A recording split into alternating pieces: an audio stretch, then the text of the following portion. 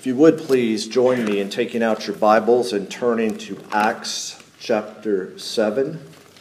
We're going to pick up where we left off last week, moving from Stephen's life to now his death.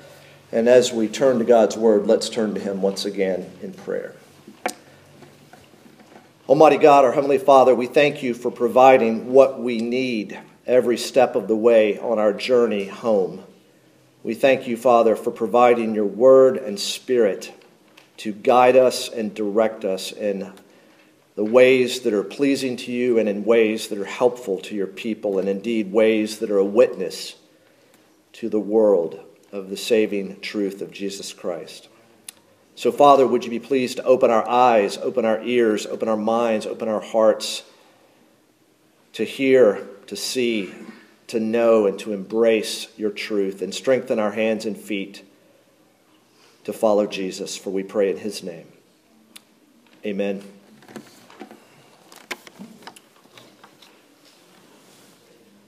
Some of you may see those bumper stickers, things like Kentucky Proud or Kentucky Made, emphasizing, hey, shop Kentucky, buy Kentucky products. Well, this morning we're going to begin not with the words of Scripture. We're going to get there, okay? But we're going to begin with some words from a couple of Kentucky natives. Two singer-songwriters. One born in 1961 in the northeast part of the state, and one born in 1962 in the southwest part of the state. Their hometowns are 375 miles apart, but interestingly, they attended, both of them for a time, Georgetown College, just south of us, down in Georgetown, Kentucky, north of Lexington. I want to read first the words of a song called Some Gave All, from 1992. Here are the words to Some Gave All. I knew a man called Sandy Kane. Few folks even knew his name, but a hero was he. Left a boy, came back a man. Still many just don't understand about the reasons we are free. I can't forget the look in his eyes or the tears he cries as he said these words to me. All gave some, and some gave all, and some stood through for the red, white, and blue, and some had to fall. And if you ever think of me, think of all your liberties, and recall, some gave all. Now, in 1990, just a couple of years before that, another song was written called What Kind of Joy? And I believe I may have mentioned that a few weeks ago. What Kind of Joy? And here are the words to this song, again, written by a Kentucky native. Anybody in their right mind would have given up their preaching and headed for home. They've been warned 100 times, but something inside keeps giving them hope. And just when you think they'd be crying, instead of the tears, there's joy in their eyes. What kind of joy is this that counts it a blessing to suffer? What kind of joy is this that gives the prisoner his song? What kind of joy could stare death in the face and see it as sweet victory? This is the joy of a soul that's forgiven and free. And it continues. What kind of joy is this the Father has promised His children? What kind of joy is this that Jesus has come to reveal? What kind of joy could give hope in this world to someone just like you and me? This is the joy of a soul that's forgiven and free. I found this joy, for my soul is forgiven and free. Again, Kentucky Proud, shop local. Well, today we finish up this two-part mini-series on Stephen with the story of his death. Stephen, as we will see from our text, gave all, and he gave all with joy. Here we are looking back at our history and moving forward in our mission as we explore the book of Acts. We were looking back at what God has done in Jesus Christ. We're looking ahead to what God is doing and what He has promised to do for His people, the church. As we mentioned last week, Luke, the author of both the Gospel of Luke and the book of Acts, provides a lengthy account of Stephen's brief ministry. His life and his death and his story is significant, as we saw last week. Stephen's the first recorded martyr. You see, before the disciples, the apostles had been warned, they had been jailed, they had been beaten. Well, now with Stephen, we see followers of Jesus being killed. And after his death, we will see persecution breaks out against Christians, and they are scattered. And thirdly, this story is significant because through it we're introduced to the most important man in the New Testament apart from Christ, Saul of Tarsus, Paul, the Apostle Paul. Last week in Stephen's message, where he was a witness, he proclaimed the truth, he presented himself, he persevered in the faith. And remember, when accused of preaching rebellion against the religion of Israel, what does he do? He rehearses history. He uses Scripture to demonstrate that he, like Jesus, is not against either the temple or the law, as he points to the fact that Jesus is the fulfillment of both everything that the temple and the law pointed to. Now let's look back at the climax of Stephen's address. We see that in verses 51 through 53 and chapter 7. Remember that the pronouns shift from our to you. Here's how he concludes. You stiff-necked people, uncircumcised in heart and ears, you always resist the Holy Spirit. As your fathers did, so do you. Which of the prophets did not your fathers persecute? And they killed those who announced beforehand the coming of the righteous one, whom you have now betrayed and murdered. You who received the law as delivered by angels, and did not keep it. It's a stunning climax to the narration of Israel's history. He moves from, as it were, rehearsing the history to prosecution. He goes over the fact over and over again that God called them in Abraham, preserved them through Joseph, delivered them through Moses, established them as a nation through Joshua, and gave them a king in David. He came to dwell in them, in the midst of them, through Solomon's temple. And again, Stephen's main point is that God has a record of being gracious to his people, and his people have a record of being stubborn and rebellious. Now, in our Old Testament reading, you heard earlier, Nathan did that with David in brief.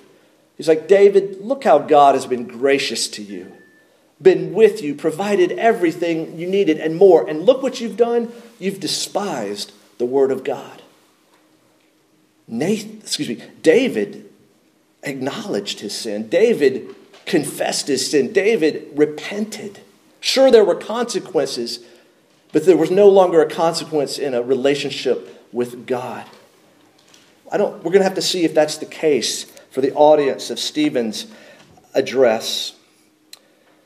I want to read all of our verses as we begin now to look at the response to the address. Join with me as I pick up in verse 54. Now when they heard these things, they were enraged, and they ground their teeth at him. But he, full of the Holy Spirit, gazed into heaven and saw the glory of God, and Jesus standing at the right hand of God. And he said, Behold, I see the heavens opened, and the Son of Man standing at the right hand of God. But they cried out with a loud voice and stopped their ears and rushed together at him. Then they cast him out of the city and stoned him. And the witnesses laid down their garments at the feet of a young man named Saul. And as they were stoning Stephen, he called out, Lord Jesus, receive my spirit. And falling to his knees, he cried out with a loud voice, Lord, do not hold this sin against them. And when he had said this, he fell asleep. And Saul approved of his execution. And there arose on that day a great persecution against the church in Jerusalem, and they were all scattered throughout the regions of Judea and Samaria, except the apostles. Devout men buried Stephen and made great lamentation over him. But Saul was ravaging the church, and entering house after house, he dragged off men and women and committed them to prison.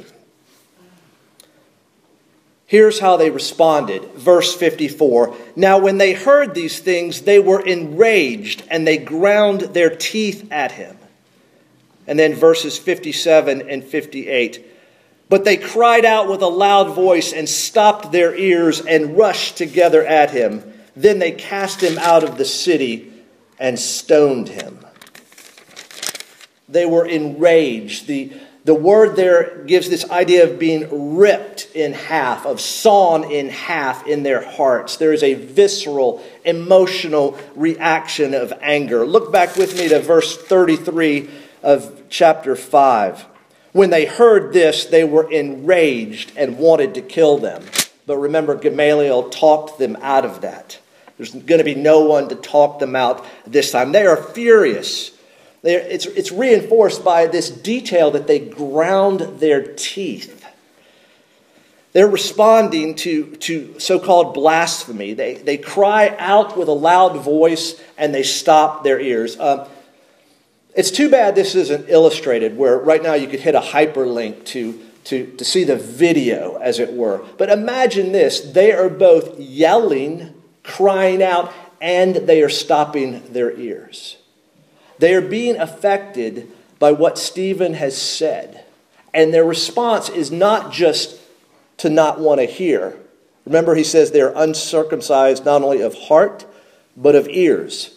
They don't want to hear, but then they want to drown out whatever he is saying.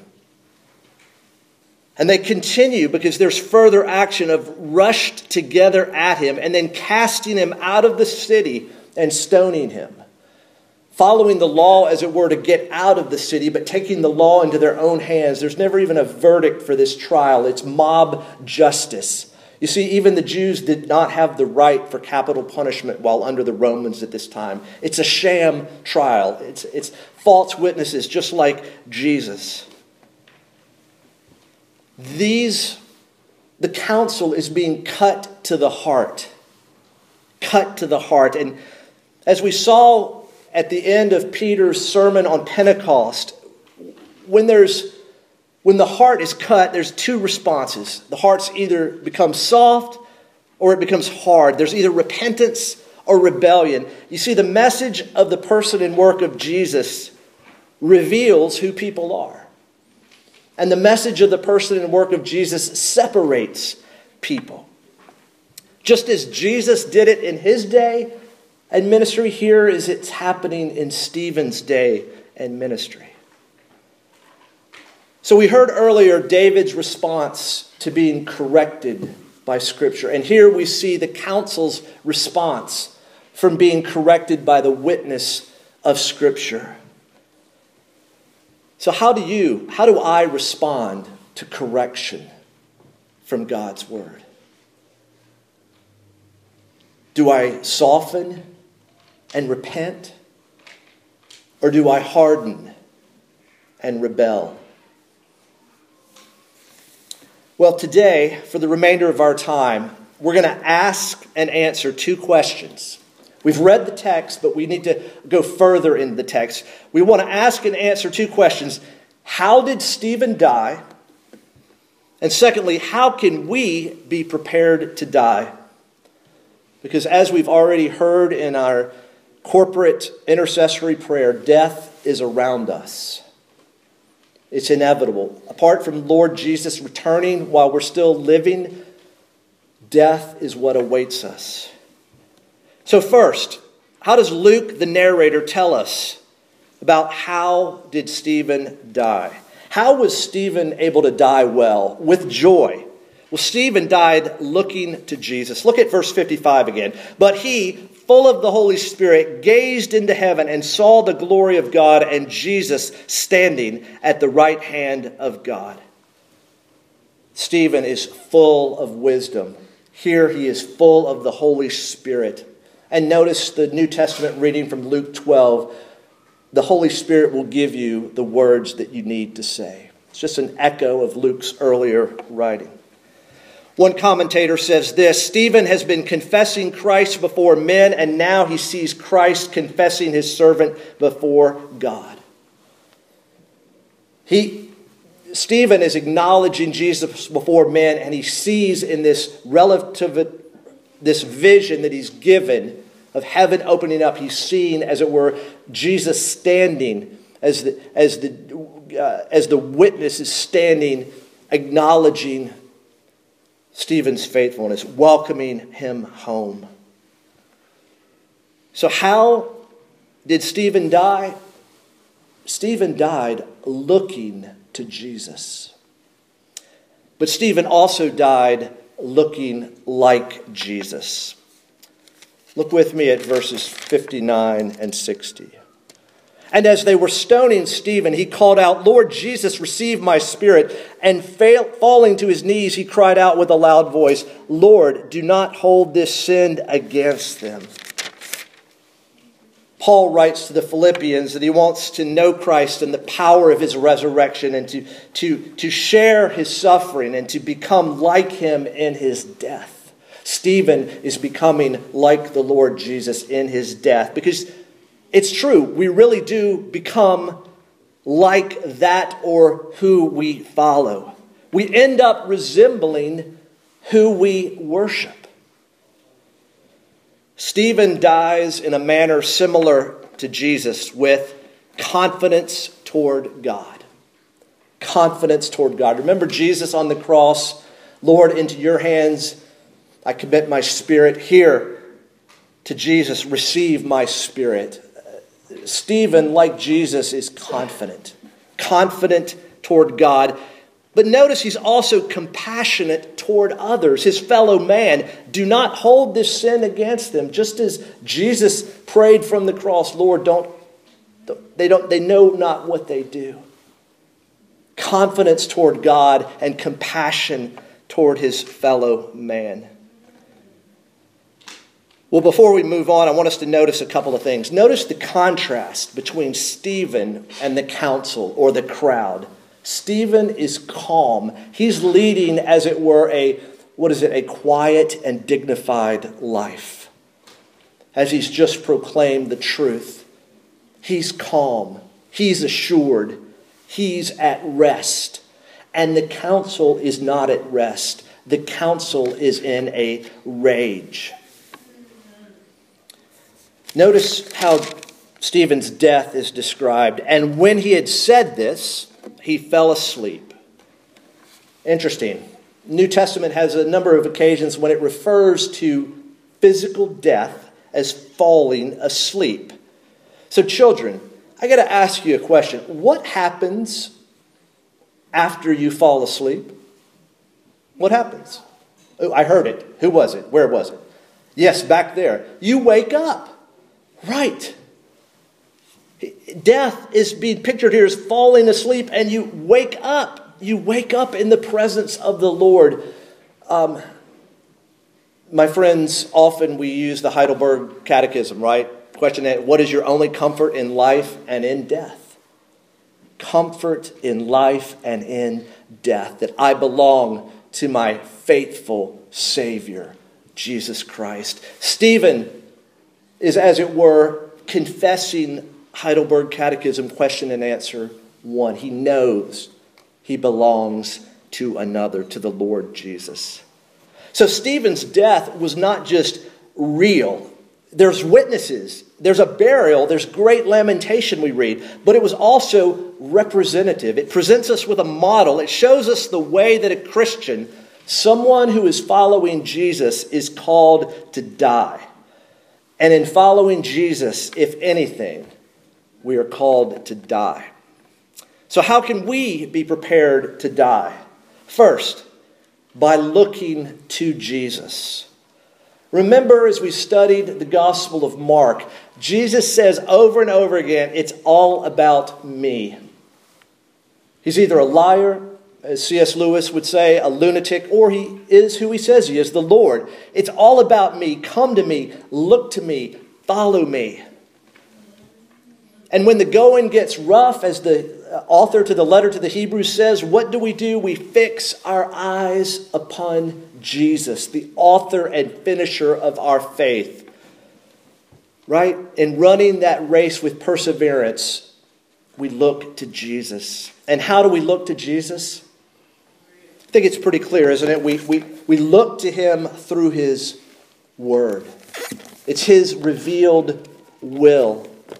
It's where he is made known, and as the Holy Spirit gives us understanding. We also look to him through his word in the company of one another in the church. Oh, in this race, how we need one another, don't we? Two are better than one. Why? If one falls down, the other is there to pick him up. We look to Jesus together in the church. So how can we be prepared to die? By looking to Jesus, and also by looking like Jesus. Now, we don't just decide, okay, today I'm going to look like Jesus. We don't just somehow ask, what would Jesus do? No, we find out what Jesus has done, and we follow him. If anyone would come after me, he says, let him deny himself, take up his cross, and follow me. Luke says that in chapter 9 and chapter 14. He records Jesus saying about people following him bearing their cross. Now, looking more and more like Jesus happens as we more and more look to Jesus. Again, we become like who we worship. We become like who we follow. And what happens as we look to Jesus? We become like him because there's a confidence towards God. We entrust our lives into his hands. And there's compassion toward others. We are kind and merciful toward even our enemies because God is kind and merciful toward us. Following Jesus can be seen as pursuing death. Remember our hymn last week, Jesus, I my cross have taken. Now, as Christians, we face not only death at the end, as it were, of our physical life, but we face 1,000 daily deaths. Turn, if you would, to 2 Corinthians chapter 4. 2 Corinthians chapter 4. I'll read one verse. For we who live are always being given over to death for Jesus' sake, so that the life of Jesus may also be manifested in our mortal flesh. So what do we die to here in this life? Well, we die to popularity. I just remembered an article I read a few years ago. It's called Remembering the Unpopular Jesus. We die to popularity. We also die to pride. We learn to not to rely on our own strength, but instead the power of the Holy Spirit. And we die to prejudice. We become humbled when we see how the gospel saves all kinds of people, how Jesus saves all kinds of people. We die to material comfort. We give up things in order that others may have, as we've already seen in Acts. So how can we face death with courage and confidence? I think we can all face death with courage and confidence when we realize that the commendation of heaven's court that Stephen saw far outweighs the condemnation of earth's court that Stephen faced. You see, the United States Supreme Court is important, to be sure. But even the United States Supreme Court is not the Supreme Court. God has the final word. The verdict of God is more important than the verdict of men. And God's verdict has already been announced at the cross, where someone in our place and on our behalf bore the punishment that we deserve. To the degree that you and I are aware of Jesus' work as our advocate and as our righteousness before God, as Stephen knew, then we, like Stephen, will have courage, will have love, and will have power in this life, even when facing death. Well, two things stand out or are outstanding in ministry, I think, as we see in Stephen's life and death. Ministry is often unpopular and often small. It's unpopular. Don't expect to be popular.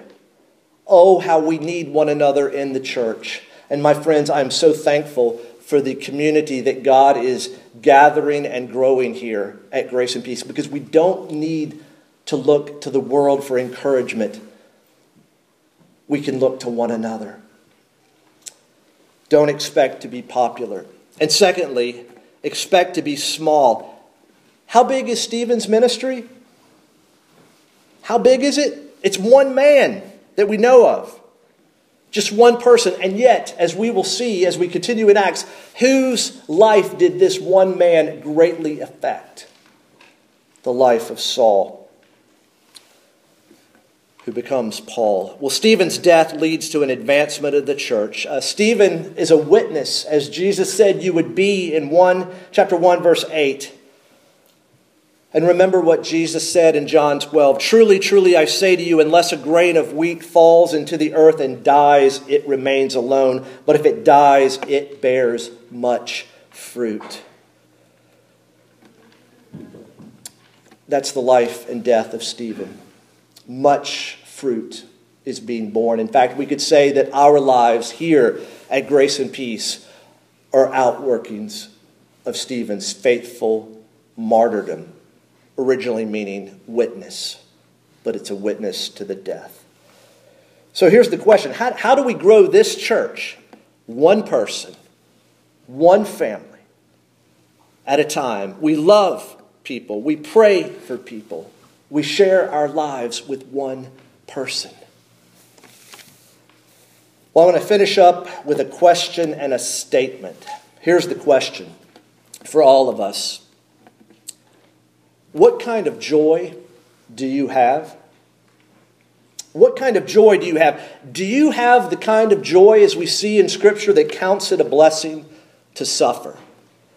Do you have the kind of joy that would give the prisoner his song? Do you and I have the kind of joy that could stare death in the face and see it not as agonizing defeat, but rather as sweet victory? Do you and I have the joy of a soul that's forgiven and free? And let's end with a statement. You see, there's a problem with the lyrics of that first song I quoted. For you see, it says, all gave some and some gave all for freedom, for all your liberties. The problem is, there's really only one who gave all. There's only one who made the ultimate sacrifice. There's only one who paid the ultimate price to bear the wrath and the punishment. Only one gave all for true liberty, for true freedom. Jesus tells his people, so if the Son sets you free, you will be free indeed. Free to die with joy. You see, as Stephen faces death, he's also facing Jesus. Stephen could be thinking about Psalm 118. The Lord is on my side. I will not fear. What can man do for me? Do to me? Oh, my friends, let's encourage one another in being prepared to die. We don't know the day or the hour of our own death, but we can die by looking to Jesus and looking like Jesus, the one who alone stared the wrath and the punishment of God in the face and knew through the resurrection it would be sweet victory for all those who trust in him. Let's pray. Almighty God, our Heavenly Father, we thank you that you have been pleased to include this story, this lengthy story of the brief ministry of Stephen. Father, we thank you for the witness he was, and we ask you for the strength to be the witnesses that we are called to be. Witnesses who testify to the truth of Jesus Christ. And oh, Father, how we need one another. Oh, Lord, may we at this church not be a hostile crowd for one another, but instead be cheerleaders on the race as we all look to Jesus, the author and finisher of our faith. For we pray in his name. Amen.